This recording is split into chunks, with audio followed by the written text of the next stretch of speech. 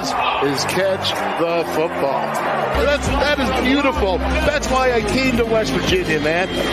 Ding dong, the witch is dead in Arizona.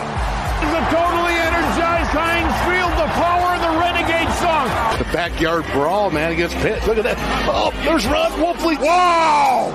They came after Donovan McNabb, went after him, they played to win the game. Everybody's going bonkers, even the referees. Oh, those look like the sticky gloves right there. We talk about 50-50. Right now it's 50-50. Who's going to get it? Game came with cover zero, man across the board. Pick up a flag because, hey, and then with the Renegade song, even flags don't count. They're going to get an Italian army behind them right there, just like Franco Harris. My goodness, that is pure guts. Give me a pepperoni roll, man. Hello, and welcome to the Three Wolves of Football. The boys from Orchard Park, the Outsiders. I'm the Wolfman, Dale Wolfley, and these are my two brothers. We'll start off here with eldest brother, of course, and that would be Craig Derry. How are you tonight? Doing fabulous. Absolutely fabulous, bro. All right, I can see the energy pumped up there Ready in Pittsburgh, up there in Pittsburgh, PA, and of course, Ponyboy Ronnie Paul down there in Arizona, Phoenix. What's happening there, brother? Not a whole lot. I'm ready though right now. I mean, honestly, it's midweek, is it not? Of course, and this is a big work day for those teams that are in the Super Bowl right now. This was a big work day. The next couple of days going to be big work days.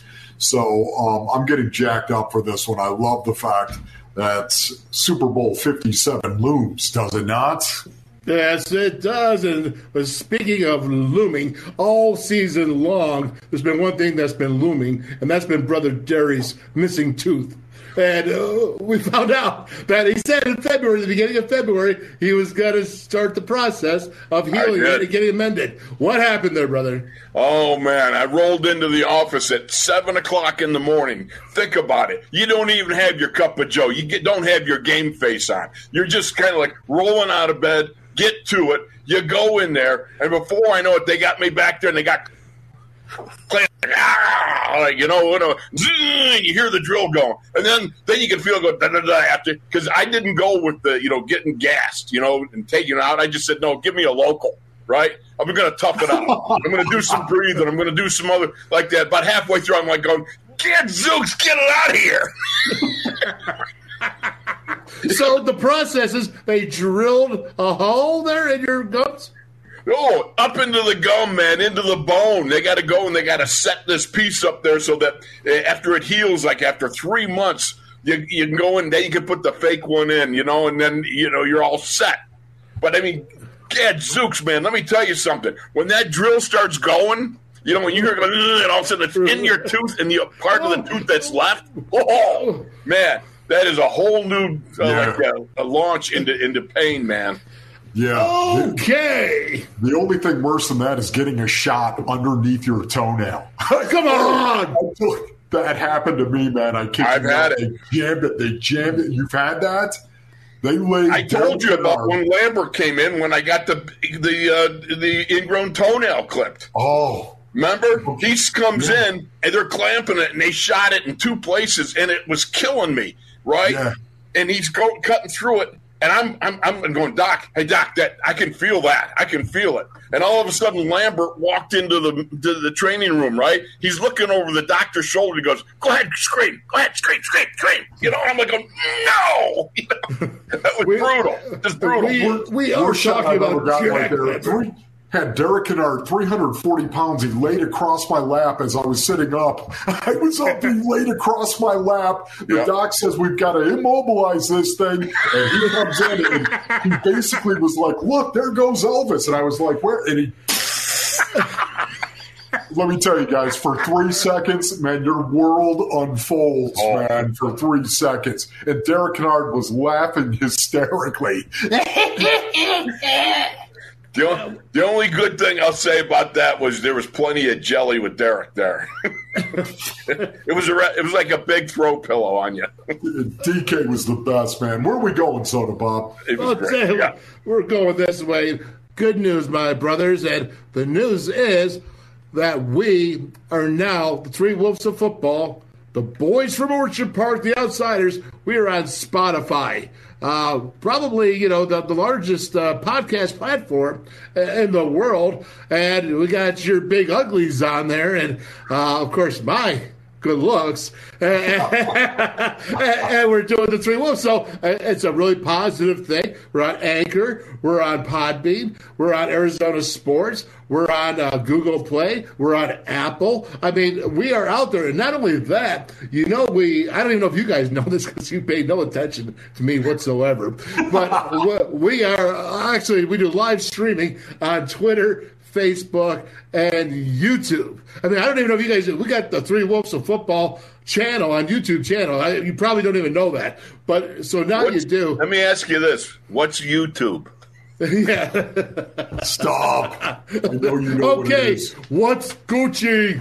All right. Oh, no. Let's not go back there. So anyways, it's good news. We got some more good news keep coming up. It's good things are rolling. So the bottom line, my brothers, is you haven't sucked yet. and we're going to continue with that conversation. And, of course, it is some good news. And we're very grateful for it.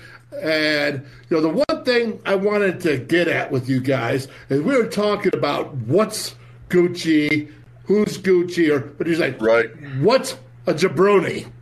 All right. And he's like, well, you're like, oh, that's a wrestler. You came up with that. Yeah. Well, oh my goodness. So what a jabroni is, he said, that Travis Kelce said off of The Rock, and it was off of the Iron Sheik originally comes from, and it's the jobbers, those dudes that you can just go ahead and pummel and beat as they're there. They're called, what's they called, the jobbers. And then you saw Captain Luther. That was Payne and Insane. That was my buddy Blake. Right. And myself. That was Johnny the Snake was the manager. All right, Johnny the Snake. And then you had Captain Little Battle. We had that show. That was our beginning. I'm sorry for the bad video, but all my videos got ruined in the garage and stuff. So that was back when it was all VHS and all that. But the idea being is those are jabronis. Those are guys that you just toss around, you do whatever. You don't really hold off. You don't pull it. Okay, you're actually, those knees are going in there, man. And they loved it. So anyways. So then that means, if we go by that definition, when you two guys were like little, like 10 and 14 and stuff like that, you were my jabronis. I got to beat up on you both. And the Wilson brothers. Yes. Because you guys are all, especially me. I mean, my gosh, man, I don't think you guys even liked me back then. But, we're crying out loud. Oh, I know you did. And I thought that was pretty good there. What's a jabroni? Well, that's a jabroni. It's not a pepperoni roll, but they are jobbers. And those guys loved it. They love getting in there. And don't forget, when we're in there and someone comes up, you got to talk Pig Latin. You can't talk straight up. You got to talk ears, you know what I mean? And if you want to say, you put an ears before the vowel. You know what I mean? So if you said reason, that's wrong. Or crise. Okay, and that's how we talk. I can barely speak English. Are you kidding me? Pig Latin. That's awesome. You know what, Soda? I'm glad you did that, though. Yeah, I'm glad you explained what a jabroni is, because I promise you, there are people out there who didn't get what Travis Kelce was saying, like me. What is a jabroni? And to actually have the definition of it, that it's a jobber in the wrestling world, I think that's cool, man. Yeah. We educated somebody this week. Well, I think that was the whole purpose of why I did that. And even though the video quality sucked, which my standards are usually much better, but the only video I had.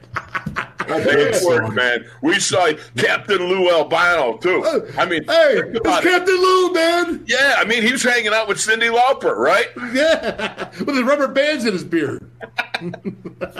All right, we're going to get this back to football, but that was the jabronis. But you know what? Honestly, it's a big week going on. The Cardinals got so much going on, but the one thing I did want to get at, Pony Boy, is that was A.J. Green, great player for 12 years in the league.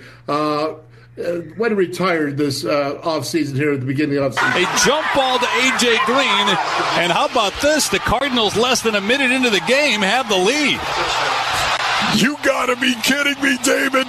I cannot even believe what I just saw.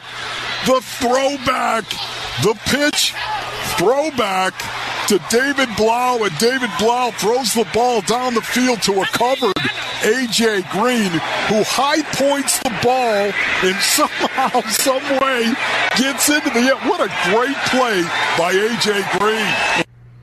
And, before you talk, let me just add here, he had 727 passes for 10,514 yards, 70 touchdowns in 158 games, 10 years with the Bengals, known as one of the great receivers of the Bengals, 2 years there with the Cardinals. But, he's a factor, man. That's another big receiver. I think that was a loss.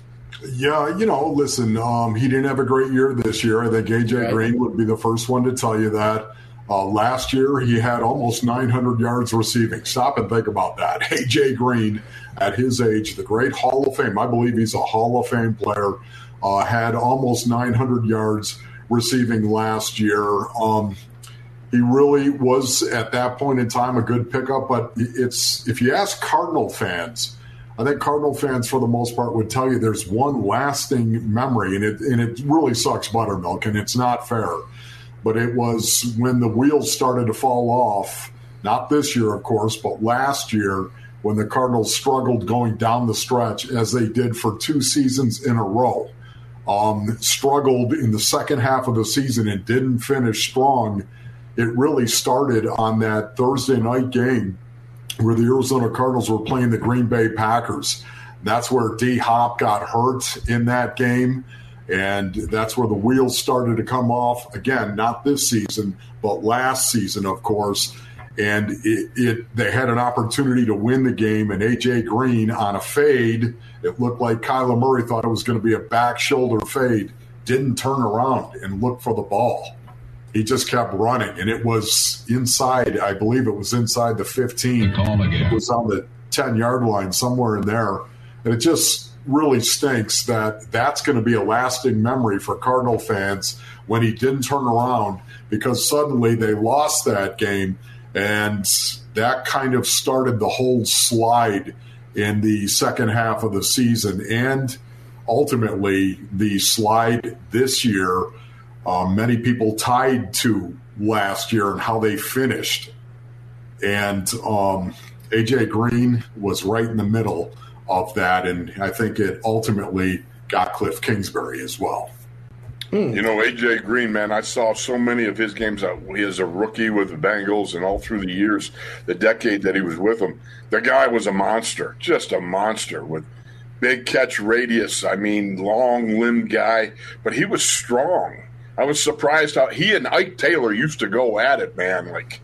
Because Ike Taylor was a very strong dude and very fast. Yeah. Well, Ike didn't get many interceptions. He got a lot of PBUs, and he was an excellent defensive back. And the battles those two used to have, man, they were something. Well, I'm going to tell you something, Pony Boy. I don't care about what he just said. I was a fan of A.J. Green, and he had 700-plus receptions. And I love A.J. No, I'm kidding with you, brother. Yeah. I'm just telling you this. And it's tough to have that when you've had such an outstanding career. But I do believe he's going to be a Hall of Famer as well, man. Yeah, I do. And obviously with the Bengals, I mean, he really is considered one of the top Bengals receivers of all time. I think even more than Ocho. You know what I mean? If you want to get that way. I'm not going to get into that. I'm not going to debate that.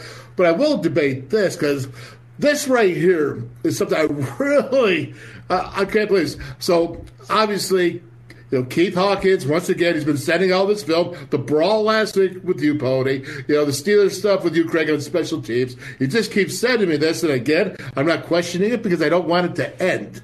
And this right here, you got this tape, and it's really funny because he actually sent me about 3 clips, which I'll save for future episodes. But this one clip here is you, Derry, getting a little bit feisty here with the Kansas City Chiefs. But the one thing I want to point out is this, that I've seen this look from you before. And I'm going to tell you that story when we get done watching the video. But I have seen it, and it wasn't on this field. And I'm going to move on and go ahead and play it.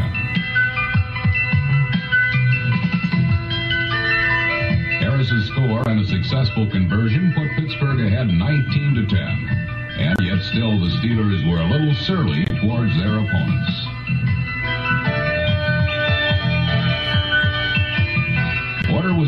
store in the Okay, brother. And the reason why I'm going to say that, I was looking at him like, he was a little ticked off right there.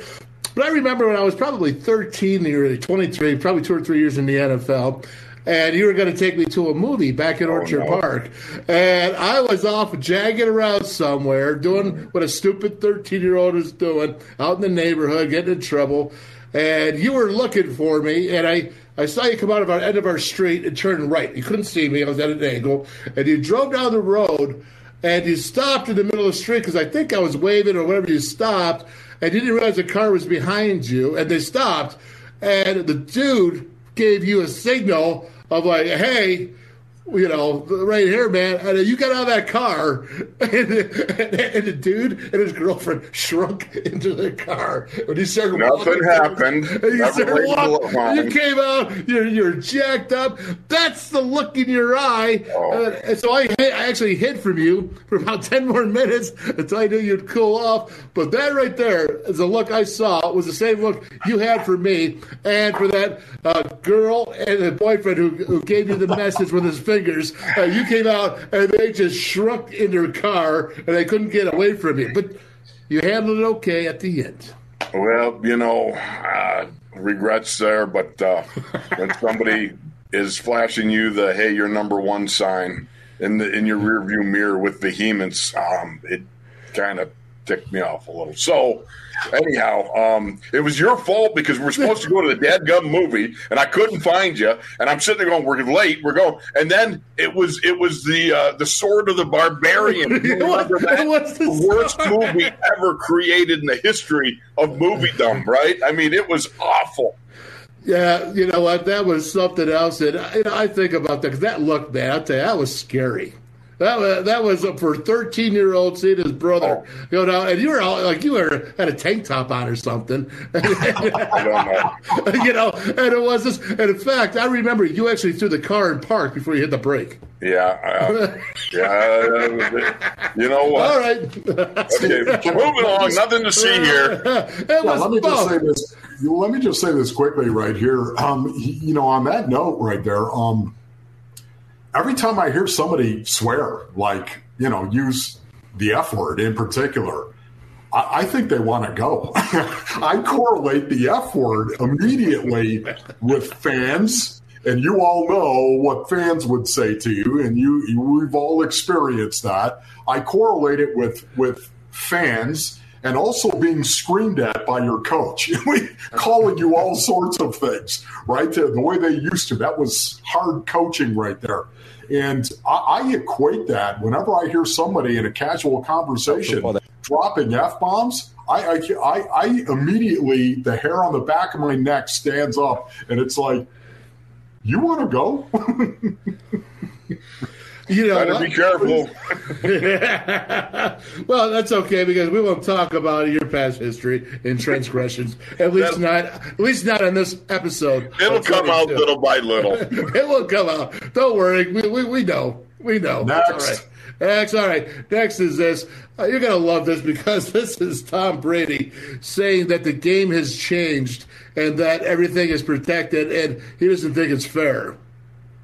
Football that's changed over the years, which I think is really hard for someone like me who's played a long time to watch, is like it's not being taught the right way. Like a quarterback should only throw the ball to certain places because your receiver is in danger of getting hit. For example, when I used to play against Ray Lewis, I wouldn't throw the ball to the middle of the field because he'd go after you and he would hit and we didn't always have the biggest receivers, but he would hit him and knock him out of the game. And now every hard hit is a penalty on the defense. So I feel like they penalize defensive players for offensive mistakes. So, if a quarterback, I was watching the Chicago Bear game, the quarterback messes up, doesn't see the blitzer, or the line screws up. I don't know what happened. The quarterback or the line on offense, the defensive player comes in and hits him hard, and they throw a flag on the defense. So they've almost moved the protection of your opponent to you as opposed to where it should be, which is on yourself. Like if you're a quarterback, you got to protect yourself and your players. It shouldn't be the responsibility of your opponent to protect the stake. So in the end, I think it's a really disservice to the sport. because the sport isn't being played at a high level like I believe that it once was. Oh, my goodness. Is that Tom Brady that every time he gets touched when he goes down is absolutely throwing his hand up to the ref saying that's a late hit? I'll say this. Tom is spot on in his... he is spot on. Yeah, and what he's talking about. And you know what? I understand. When you're the GOAT, when you play well, the referees tend to back you up. I've noticed that over the years. When you're a highfalutin player and everything else. The fact of the matter is when all this started roughly, 2011 or something, when James Harrison splatted Muhammad Massaquoi against the Browns years ago, and that started all this fallout of, the big fines and everything else, and the culture of football began to change. And I understand you want to make it as safety conscious as possible, but you cannot rule out every sort of injury factor in the NFL. It just simply can't. The game will not be held to that. It can't be. Yeah, I feel exactly the same way. First of all, Tom Brady, what he said is right on the money. It is. Quarterbacks have got to shoulder the responsibility as well as to where they throw their guy. We hear it all the time. He threw him open, right? The term, he threw him open. I think a quarterback has got to be able to do that. How defensive players play anymore in the National Football League, I have no idea. It's incredible, especially when in pursuit of a quarterback. A quarterback tucks the ball, he runs. We know how much coaches value that now. A quarterback that can actually create and take the ball and run himself and cause some damage, and yet you got to come up and you got to determine whether that quarterback is going to slide or whether he's going to try to go for the first run. I mean, how do you decipher that as a defensive player? I don't know. Finally, and I'll say this, for Tom to say that, it is kind of ironic, is it not? Just because of how many times Tom Brady gets did get a lot of roughing the passer penalties called against him because he complained a lot and worked the referees and the officials. But having said that, that's every quarterback's prerogative. Yeah, I think it's every quarterback's prerogative. I just don't know if anybody's was the GOAT at it, just like he's the GOAT of everything else. Okay? He was the GOAT of complaining to the refs, of working to the refs. I don't care what you say. I thought it was funny that he said that. I told you, I totally agree with what he said, and I even liked what he said about leaving the passers open. But the fact is, come on, man. Nobody's benefited more for the change of rules than Tom Brady. Sure, and that's part of the adjustment he's made as a quarterback. He's adjusted to the rules. The thing about it is, I go back to when James Harrison again. James said, "You throw a crossing route to a receiver who's running right at me." Basically, he's got his eyes. He's looking at and what are you supposed to do? I mean, you sit down there and you got to hit the guy. But at the same time, it's just incredible, like Ronnie said, what they expect the defensive guys to do.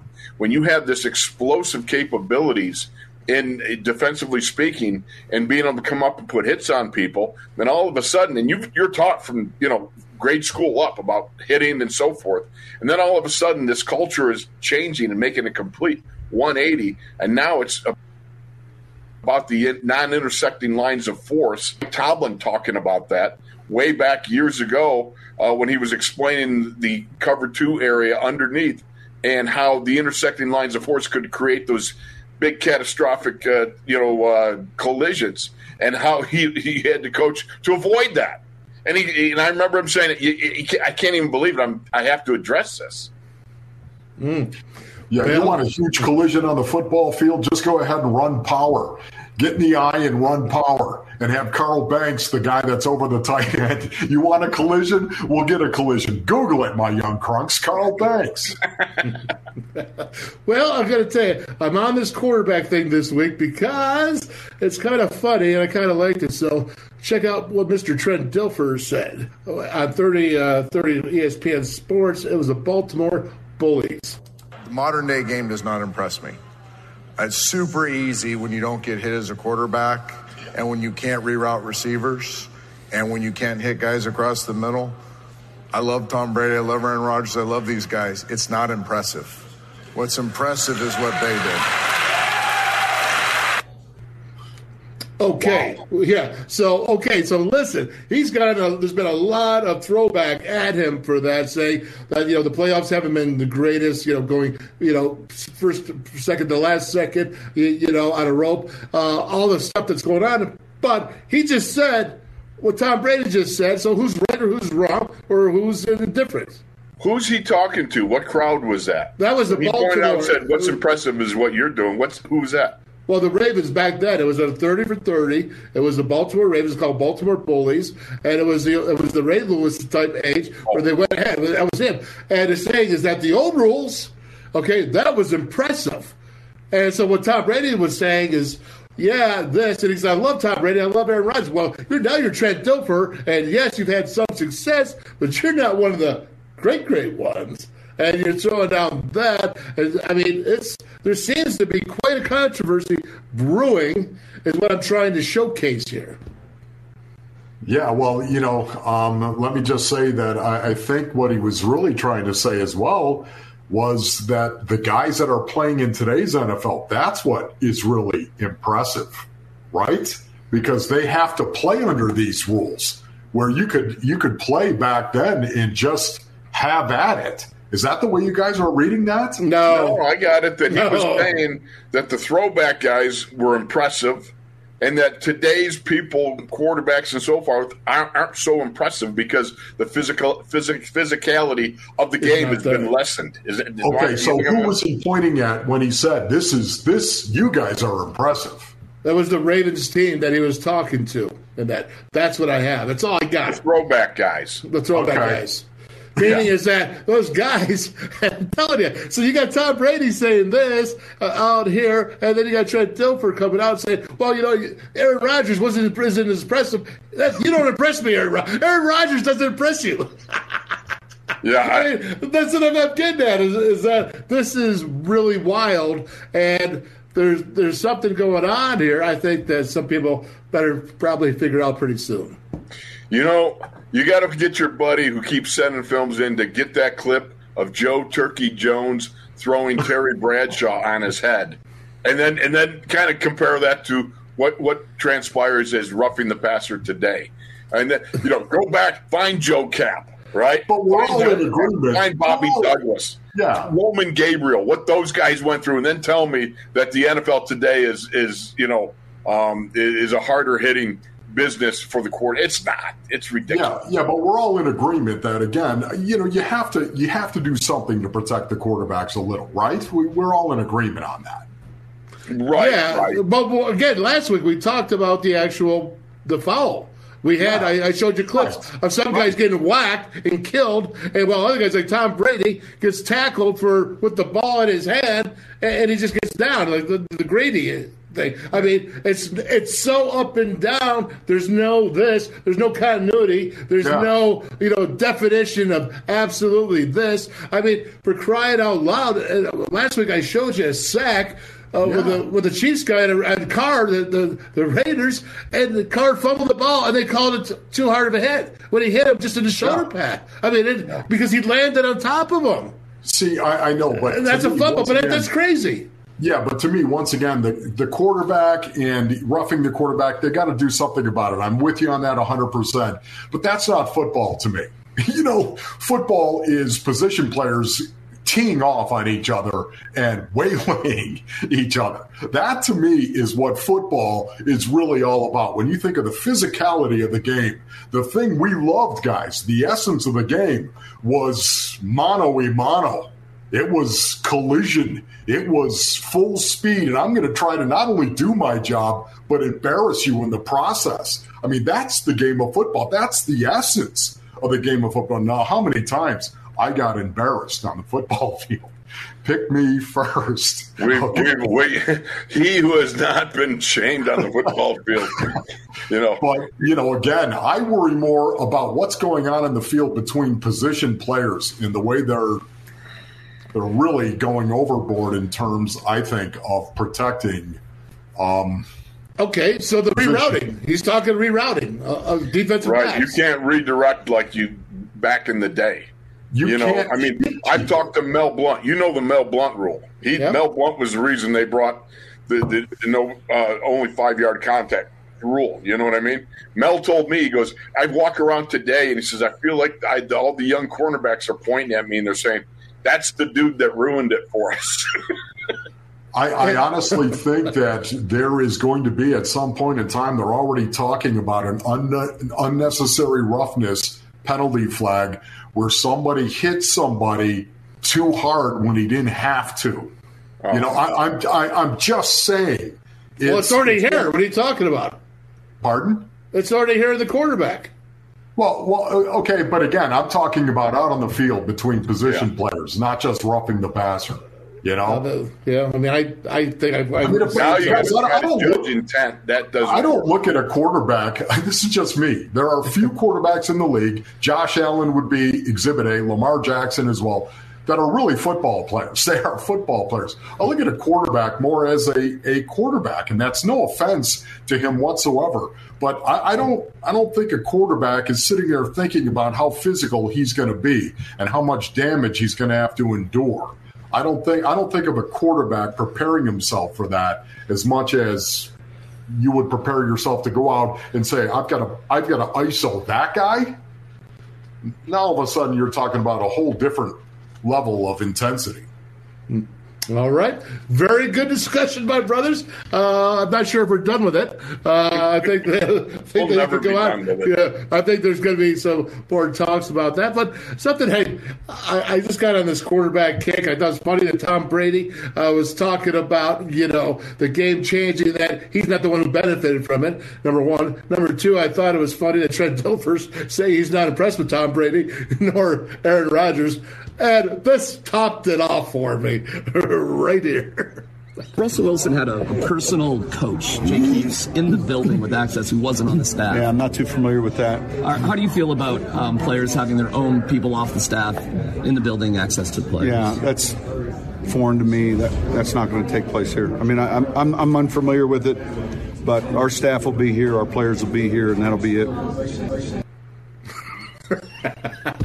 Sean Payton going to the Broncos. Russell Wilson, I did not know this, but he had his own coach that had his own access to the whole Denver Broncos locker room. That was his own personal coach that he paid on his own dime, and would go in there and talk to him about being a quarterback. And no wonder why the head coach got canned in 1 year. What in the world is that? You see Sean Payton's like, what are you talking about? Exactly. One of the things that I found so crazy is, first of all, back in the day, when I came to the Steelers, there was no strength coach. All right. Chuck Noll basically was a strength coach. All right. He was the de facto strength coach. So then after a period of years, they hired John Kolb, who, of course, was a great legendary offensive lineman, became a strength coach there. He was, let's face it, he was in the World's Strongest Man, won the NFL Strongest Man 1 year.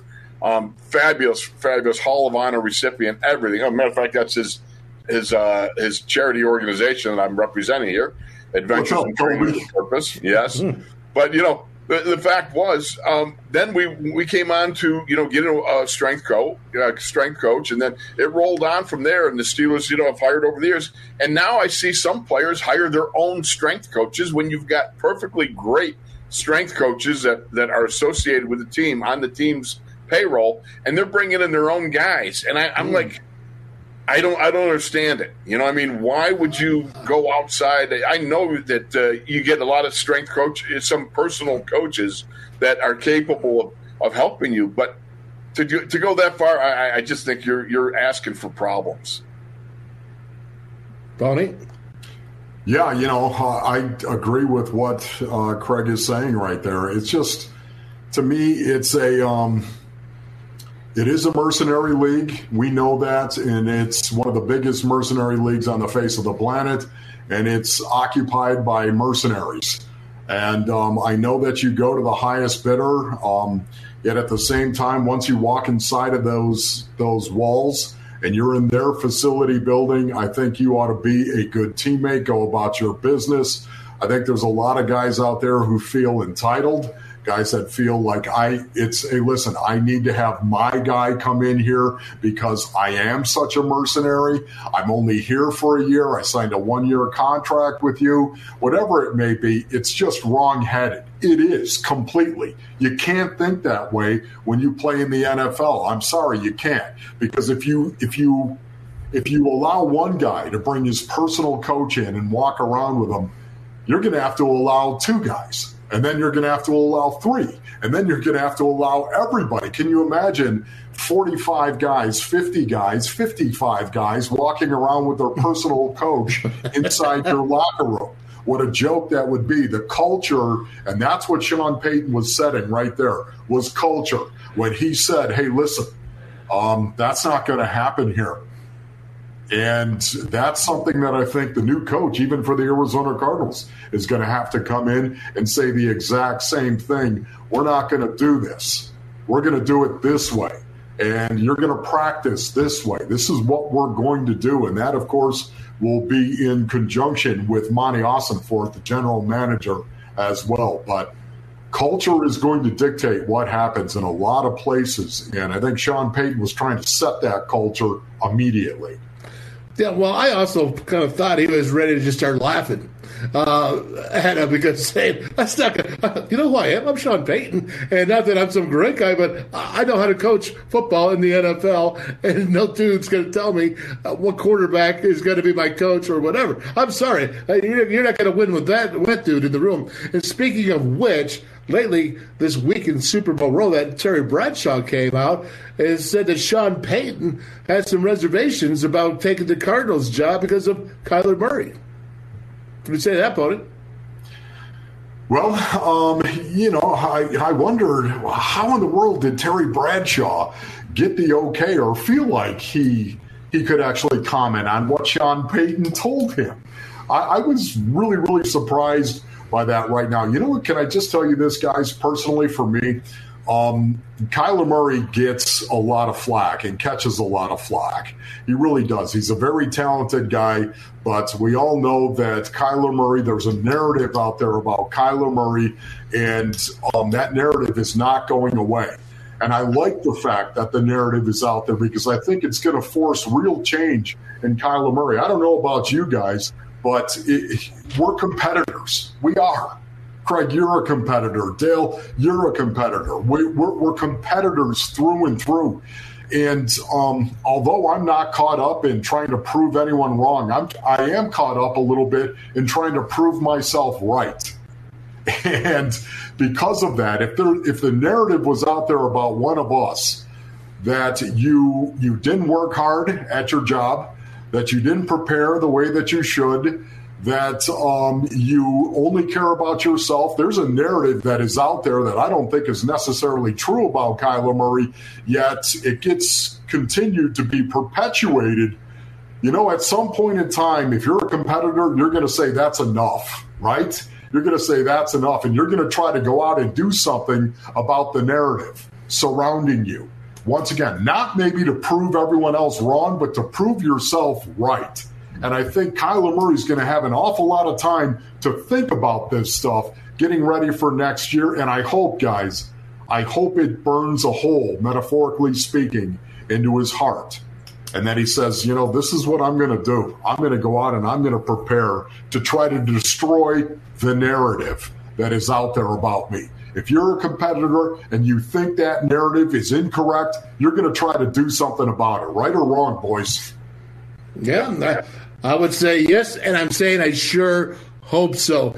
And if you're going to question me what Terry Bradshaw thinks, I don't think even Terry can answer that question about what Terry Bradshaw's thinking, because that guy's been a loose cannon for how many years? Oh, Brad, that's just Brad just stirring the juice a little bit, man. I mean, you know, it is what it is.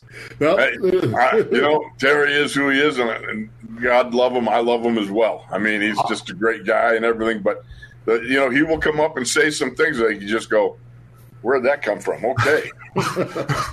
Well, it was interesting because, again, I was thinking of Sean Payton, and I wonder what Sean Payton's thinking. You know, Terry, what are you doing going out? I think of the law of the locker room, guys. I don't, even today, if a player tells me something, I'm not going to say what that player told me at all. Absolutely. It's just, it's even if he's retired, it's the law of the locker room. And I just wonder if Sean called Brad after that and said, "Hey, Terry, what are you doing?" Or maybe the next interview, whoa. Yeah. Hey, well, whatever is whatever. But I just thought it was interesting. I thought it needed to be, something to be thought about because I want Kyler Murray to be successful. I've seen him be successful. I saw last year he was not, and I want to see him back again because he's too good of an athlete. I think actually too good of a person to actually be under that type of narrative. Actually, part of the problem is just what you stated there, Soda. I'm serious. Think about it. He's too good of an athlete. That's part of the problem. He is such a great athlete that he can always rely on his athleticism to get him out of a hot spot. And sometimes you tend to fall to your strength too much. And then all of a sudden you've got issues because you don't really, it's kind of like, early in my career, I was heavy into powerlifting and heavy into things, world's strongest man, NFL strongest man. And that was part and parcel of who I was and my strength. Then, it kind of put a little bit of a problem with my technique for a while because I didn't rely on the pass protection punch as much as I should have because I'd punch, lock out, and just use my strength in close quarter combat, right?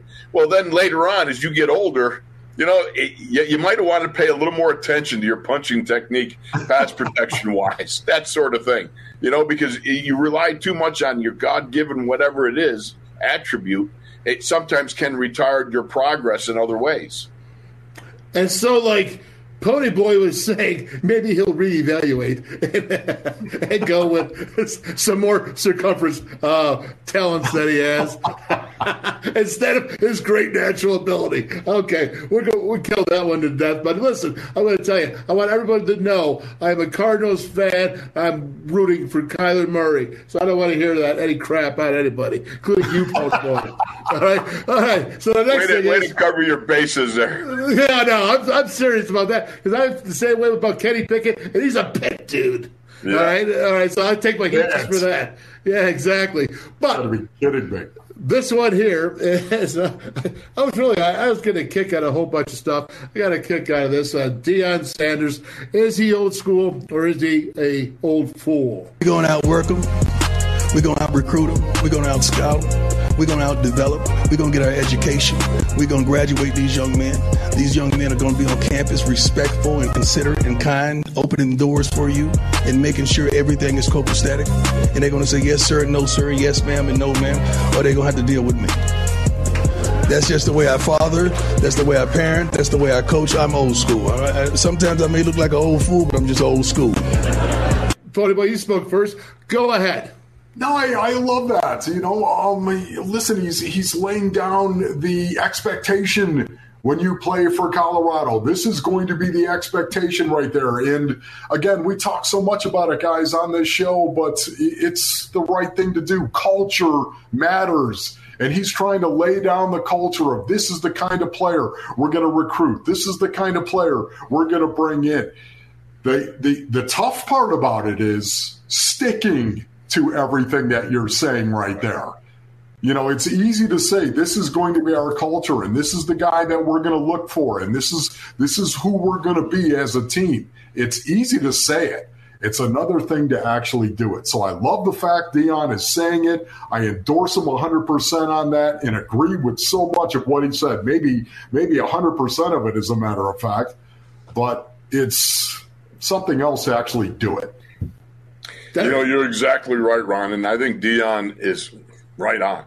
That's setting the culture. Who set the culture in our house? Dad, right? Okay. Yeah. I remember when I was 14 or so, and I had a little, maybe the testosterone starts building up a little, and I remember coming to the house, and I smarted off to Hoopy, right? I did something, I don't know what it was, and I remember Mom going, her eyes got big, and she went, like this, and stupidly, I roll on and double down on my stupidness, right? And then all of a sudden, Mom goes like this, and you hear this, you gotta be kidding me, like the voice of thunder coming from the upstairs, right?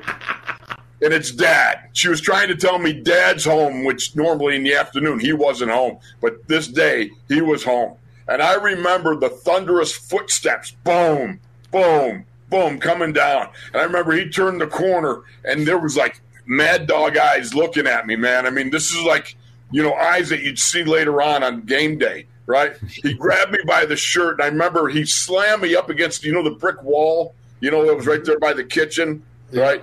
He slammed me up against his wall, and I remember going chink by chink down the bricks as he's lowering me to the ground. And he just ripped me a new one, man. And I'm telling you what, that was setting the tone right there, okay? Now, I'm not saying this is what Deion's got to do or anything like that. He is right now expressively setting the culture, setting the tone for his expectations, and I think it's a great breath of fresh air. Yeah. All right. I think because when you adhere to a discipline you have a peak performer, you have your lead sled dog, guy named Deion Sanders, who's fully capable of doing those things. You know what? You got a great opportunity to experience a trajectory adjustment in your life like you'll never see again. And this is a great hope for those young men, because when you fall under discipline early, it even says in the Bible that if you fall under discipline early, it's a great thing for a young man. Yep. Also, too, God disciplines those that he loves. As a father disciplines a son, so he disciplines us. Yeah. Well, I guess that's the motto. Around, right? That is the motto. I want to tell you something. I yearn to open a door for an old couple. I yearn to open a door for a woman. I yearn to open a door for someone that's having a bad day. I yearn for that. I yearn for others. The more I see that awfulness out there right now, and this stupid culture that we have of the stupid culture of me, I yearn. Yeah. What I'm saying, to see and listen to Deion say that. And I'll tell you what, because what Deion just said probably was only about 3/4 of what's said at West Point and what's said at the military places in the military. Because that's the discipline you need to survive and to keep your partner alive in a time of war. I'm sorry, I don't mean to take all this time, but one more example. The culture setter in our home. We're going into the Blaisdell Gospel Chapel, right? Prayer meeting, So Dad holds open the door. I proceed to go through, right? Ahead of Hoopy. Boom. You talk about stopping in your tracks. I'm going through the door. I can see the Wilson brothers and Terry Steifen. All those guys and I'm waving to them like this. And all of a sudden, I come out at twice the speed I went in, okay? I come back out like this.